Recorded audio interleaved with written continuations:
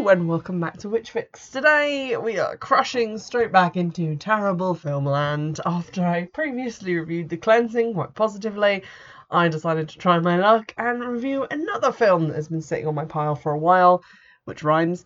It's called Satanic. It's not to be confused with the film of the same name from 2015, which I've previously seen is actually quite a good horror film, even if it kind of shits the bed towards the end. This is the Satanic horror film from 2005/2006, which has Jeffrey Combs in it from many famous horror films. He's in it for all of about 20 seconds and seems to hate every single one of them, and yet his name is on the front cover of the DVD case and then also prominently featured in the credits. So I feel like they were kind of milking that, what is essentially a cameo, for all that it's worth. The film actually has very little for him to do and very little to do with him at all, and it's not very good, so I'm just going to jump straight in with some basic information about it. So the back of the box says this about the plot. It says, Satanic, Hell's Halfway House. Journey into the heart of black magic in this riveting horror thriller full of edge-of-your-seat suspense, startling twists, and dead bodies. Following a car accident, Michelle wakes up with amnesia and bandages over her face. Her nightmares hint that she's done something very bad. Now, as people around her are murdered, she must piece together her past before it kills her. The film is a certificate 15, and I'm going to trigger warn for mentions of child abuse and depictions of situations similar to self-harm and suicide. So the second that I put this DVD into my Xbox, it just jumped straight into the middle of a trailer about a shitty exorcism film, which looked like a low-budget 90s remake of The Exorcist by way of Days of Our Lives, which was concerning, and not indicative of a quality production to follow, and it was pretty accurate in its predictions. We start the movie finally, and literally in the middle of some kind of car accident. There's like a car alarm going off, there's broken glass on the ground. We see a woman like crawling over the glass, and a guy hanging out of the windscreen going like, Michelle, Michelle. And she crawls over a kind of circular tablet which appears to have a pentacle on it. Then there's a terrible explosion effect, shortly followed by a terrible car crash effect, complete with like, I'm assuming car horns that they managed to find as like a royalty-free soundtrack clip. But we also see that the man hanging out of the windscreen has no eyes, or has bloody eyes, whichever. And we get a little cutback of him talking directly to the camera saying, why would you hurt her like that? And appearing to gesture to someone in the back seat. So there's a lot going on in that section. Don't know how it manages to be boring, but it does. We then get into an ugly credit sequence, and it's pretty ballsy of this movie to have a credit sequence at the beginning of the film, which is usually reserved for, you know, good films that people care about the credits for. Most of the shit horror films I watch have the credits at the end, where you can ignore them. But this is over some sort of like CGI flying around lava pit stuff, which kind of looks like the opening of a Disney Channel original movie about the origin story of Satan. And then we get to see Michelle post-accident. She appears to be fine. In her entire body is just like wearing pajamas. She doesn't have any splints on, she's not in traction, she doesn't have any plaster casts, but her head is in bandages a la the Invisible Man. But you can see the area around her eyes, and that area seems entirely unscathed, as does her neck. And she has a full ponytail of hair hanging out the back, so her injuries do not seem to be extensive. In fact, her doctor, Dr. Barbary, assures her that her injuries are minimal and that he'll be able to get her looking as beautiful as she did before, because there's just some minor burns and stuff, which we find out later is actually not the case. So it is very confusing as to what is actually going on. She then has some terrible CGI acting, in that she just kind of shakes her head around on the pillow and goes bleh. And has a weird vision of a kind of burned mannequin man, which basically looks like what would happen if you just poured latex over someone and then painted it to look burnt, which is great. Then there's like a 5-minute long, terribly acted conversation between a janitor called Cliff, a nurse, and then a male nurse slash Dr. Guy. And the Dr. Guy tells this really rambling, pointless story about how the scariest thing he ever saw in a hospital was a man who came in with a high-heeled shoe through his eye. and there is no importance in this story whatsoever, and then the janitor gets murdered. So it's just like, why did I have to sit through this conversation between people who will never be featured in the film again? It's just pointless and boring. Before the janitor gets murdered, they cut off Michelle's bandages, as it has apparently been long enough, this completely restoration surgery that was actually not required because she was not really that injured, except maybe she was because her whole head was covered in bandages. But they cut off her bandages in one piece like it's a plaster cast. They just kind of snip up the back and then crack it off, which I found weirdly funny. Michelle doesn't recognise her own face, and she gets given her personal effects back, which amount to, and I kind of want to see the inventory ticket for this, one circular Ouija board with a giant pentagram in the centre and a planchette in the shape of a giant pentacle. So, no driver's licence, no mints from her pocket, no cell phone, just your average Ouija board. And then she has a flashback of a goth chick who I think is her, but I hadn't seen her face that much in the movie to actually know that it was her for quite a while, but it is her. This sort of goth chick sitting on the floor saying, "Oh, I made this Ouija board and it's a real one, not the game." To which my first question was, why is she having memories of herself in the third person? And it quickly transpired that the film wanted it to be a mystery that this wasn't actually Michelle. In fact, it is the core point of the film, and yet it is very obvious from the fact that in the first 20 minutes, she has memories of herself in the third person. So it's pretty obvious that that's not her. But we'll just go along and pretend that the film is clever. We don't want to upset it. She has some more nightmares about cryptic shit and the dad, who was the one who was driving the car, the guy with no eyes, and a hooded figure. And then Cliff, the janitor, who obviously we care about a huge bunch, is jumped, chloroformed and killed, and his keys are taken. To what end, I don't think we ever really find out. Michelle is then told that she's going to a place called Harmony House because she's a minor and has no relatives and is a problem child and therefore needs to go into sort of like a halfway house, I guess, for troubled teens, except that she's at least 25, so that's pretty funny. And then on the way there, the guy, Mr. Bisson, who really loves to mumble and be weirdly inappropriate, tells her a long, rambling story about a strip club that got closed down because a stripper once kicked a guy in the face with her stilettoed heel, and the heel went through his eye and killed him, which seems to be relating to that first pointless story that we heard. So now we've heard two pointless stories, and I don't know if it's meant to be funny, but it's never mentioned again. It's kind of like that story that they constantly tell in Orange is the New Black. Like, there's like the punchline of a joke that you hear from various characters and you never hear the full joke. I think it's about penguins and an eggplant or something. I don't know. But this isn't funny, it's just stupid and it wastes time. The filming also, I noticed at this point, just looks so cheap. In the car, it looks like they're being filmed by someone with a handy cam in the back seat. All the scenes of people talking is not helped by the fact that the actors are mumbling, and also they're in a really echoey room. Like, it's not actually a set, it's just a room that they've been allowed to film in.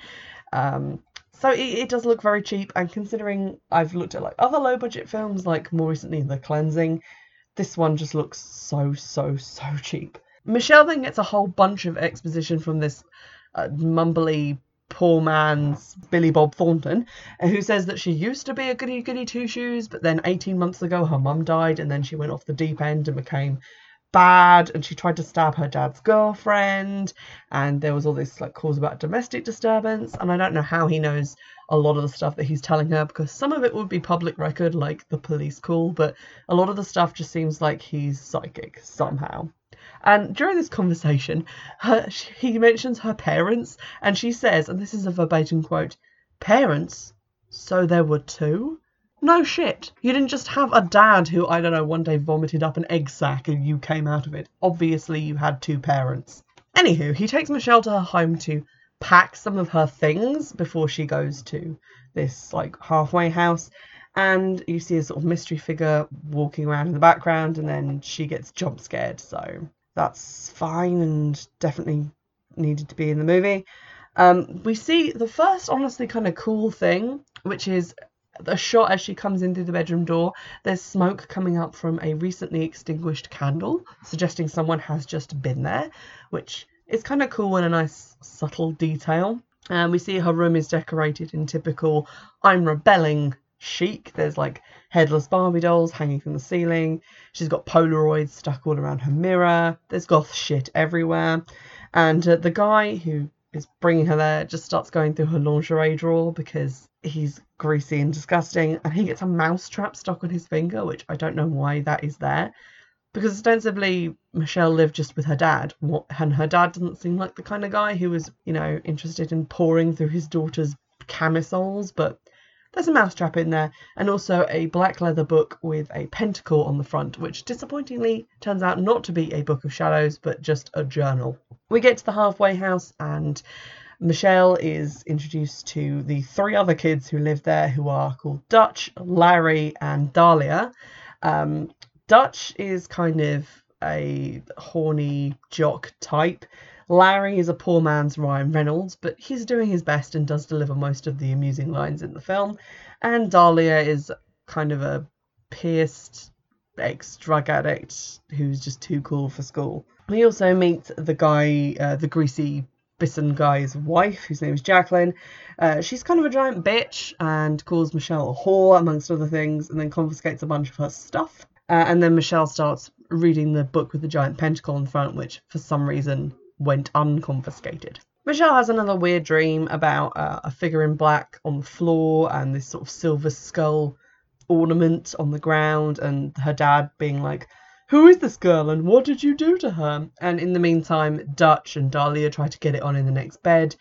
So we see some boobies, which I guess would appease any of the teenagers who are unfortunate enough to watch this movie. We see some more boobies when she also has a vision of her dad, whose chest is covered in what I thought at first were long pears, but it turned out to be fake leeches, except they look nothing like real leeches. They're kind of thicker at one end and they're really long, and it's just weird, like tiny manta rays. Just picture that.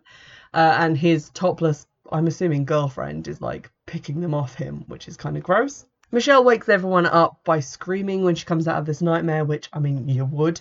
And then it's revealed that Jacqueline, the house mother, is wearing Michelle's confiscated lingerie, which is disgusting.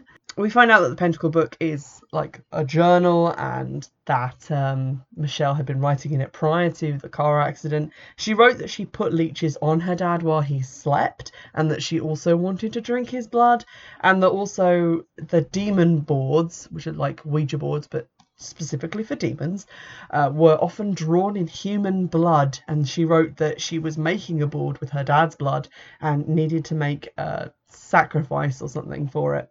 And to this, Larry is like, "Wow, that's probably a creative writing exercise," which made me laugh. He's quite funny. I kind of wish he was in a better film. It's revealed that Jacqueline and poor man's Billy Bob Thornton have a locked room, and they stick all the confiscated shit in there and then sell it to make money. This becomes sort of relevant to the plot later. At this point, we're 45 minutes into the film and not a whole lot has happened. It's just been like scene settings, some exposition, and pointless stories about people getting shoes through their eye.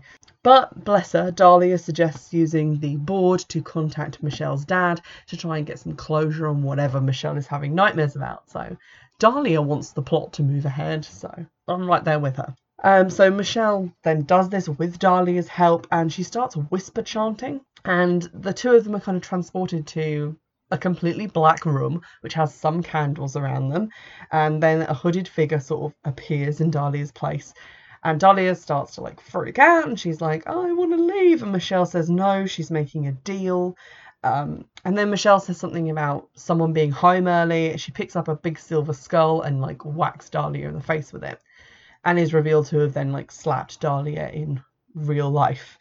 And she says that she did it because she didn't want her dad to know that Dahlia was there. So she's clearly mixing up the vision and reality. We also see some more flashback, which kind of makes it look like Michelle picked up a hitchhiker and then murdered them, which is sort of revealed later to be what she thinks happened. The Ouija board thing is then confiscated, which obviously it would be, and locked in the locked room. And she has another vision of the like burned latex man, except his face is weird because the mouth that they have of like the prosthetic thing isn't moving, but you can see that like the cheeks bagging up where whoever's wearing it their mouth is moving like underneath the mask. Also, the Ouija board is sometimes really thick, like a round of log, but then at one point when Dahlia holds it up, it's just a circle of plywood. So it's really confusing as to if there's more than one board or if they've just changed it between scenes and no one noticed. It was very confusing. So anyway, Dahlia has been murdered.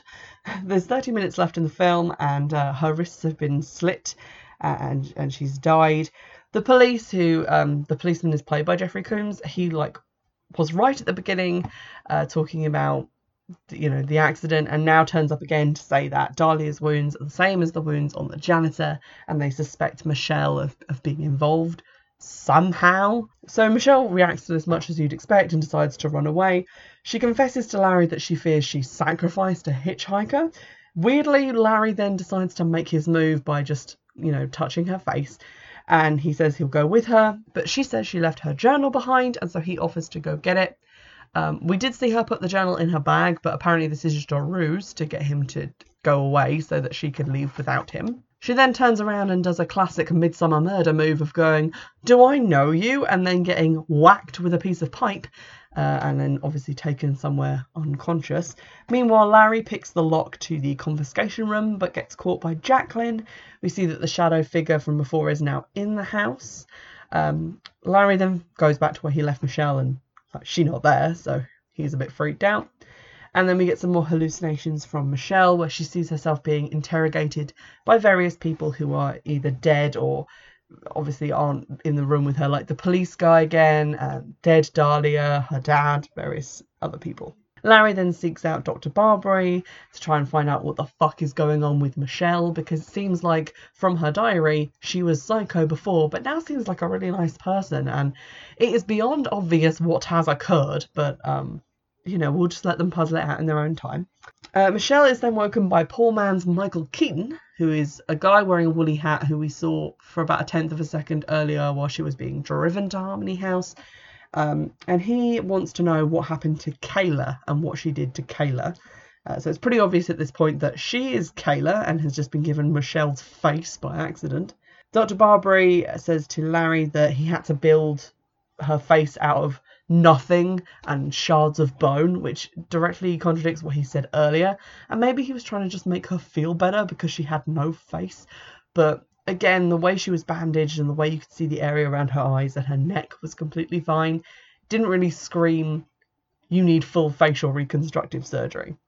If you've seen the trailers or actually seen the movie of the Soska sisters remake of Rabid, you can see what they can accomplish by making an actress look like she needs full facial reconstruction, and this film missed that mark by quite a way. Fortunately, Michelle whacks poor man's Michael Keaton in the face with the pipe that he used on her, so and then runs for it. And then Dr. Barbary decides to try and hunt down Michelle's records to, I guess, see if she has the same DNA that he thinks that she should have. There's now 17 minutes left in the movie, and I feel like we've got a lot of explaining to do, so maybe they could have moved a bit faster at the beginning. The burned guy and the shadowy figure sort of turn up to torment Michelle as she runs for her life. It's not really clear where she is at this point, but I'm assuming in the garage of the halfway house because she seems to get back there really fast. We then see gloved hands soaring through the chain to the confiscation room.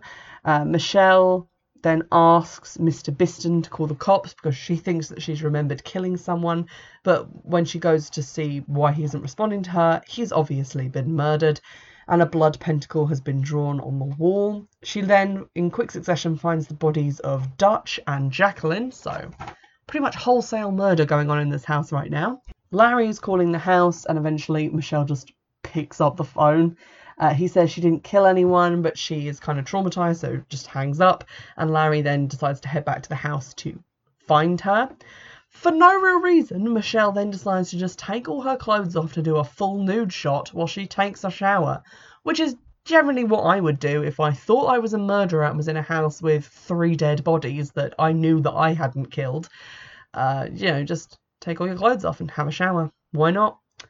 And then Larry arrives at the house to be met by Michelle, but now wearing a lot of gothic makeup and jewellery that she wasn't wearing in previous scenes. And he's like, "You're not really Michelle, you're Kayla." And obviously this one is the real Michelle, and she stabs him. So, bye Larry. Kayla and Michelle then like confront each other, and then we see some more flashbacks, which are the same ones as before, but now at least the third person thing is explained. And basically what happened was that Michelle lured Kayla into her house, gave her a poisoned drink, which Kayla threw down the sink and didn't actually drink, then invited her to use the Ouija board with her, at which point her dad came home unexpectedly, so she knocked Kayla unconscious with a big silver skull ornament, and the dad then tried to drive Kayla to the hospital.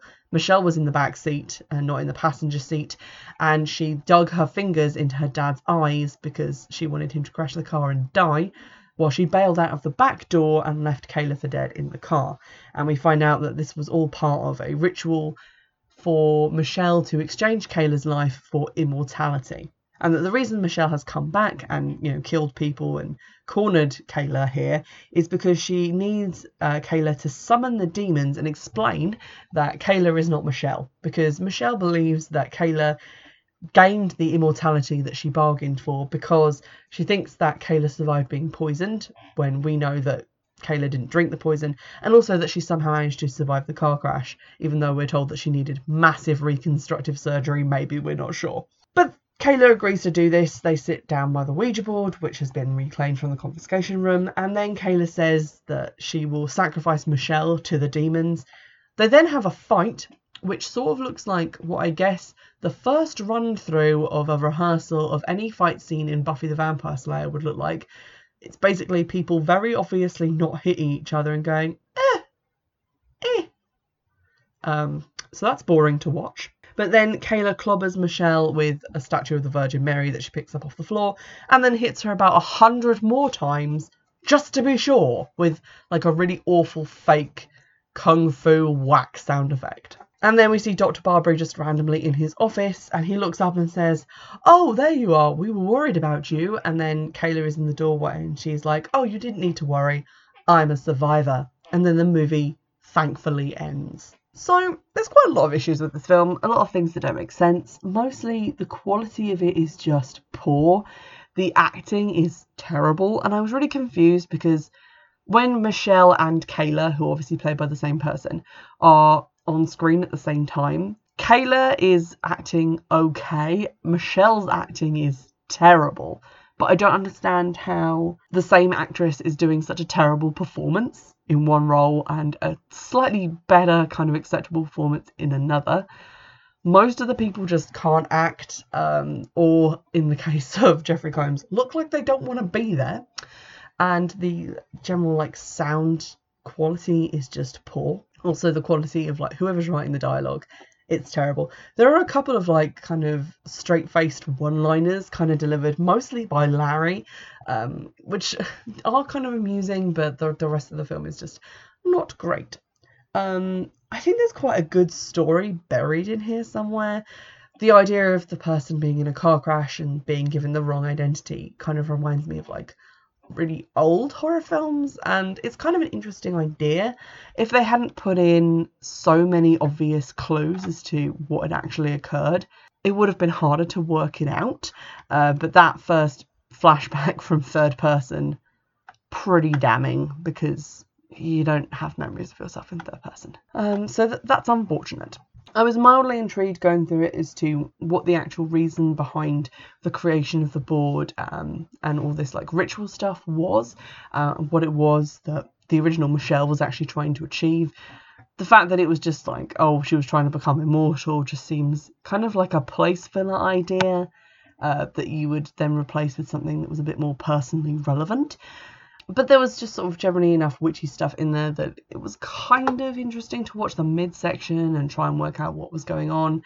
But yeah, the beginning and end were kind of unwatchably dull, and therefore I probably wouldn't recommend this film. As always, if you can think of any other films that you think that I might enjoy, or that you think that I might loathe and want me to watch anyway because you're just sick and twisted and you want me to not have a good time, then do get in touch. You can do so on Twitter, in the comment section of wherever you are listening to my voice right now. And don't forget, if you are listening via iTunes, Apple Podcasts, to rate and review the podcast so other people can find it. And don't forget to go over to YouTube, search Witch Fix Podcast, so you can see the videos that are put up I do lots of like unboxings, craft things, hauls, various other things that don't really work as audio only, so they're videos on YouTube. And so don't forget to subscribe to that. And in the meantime, I'll see you in the next one.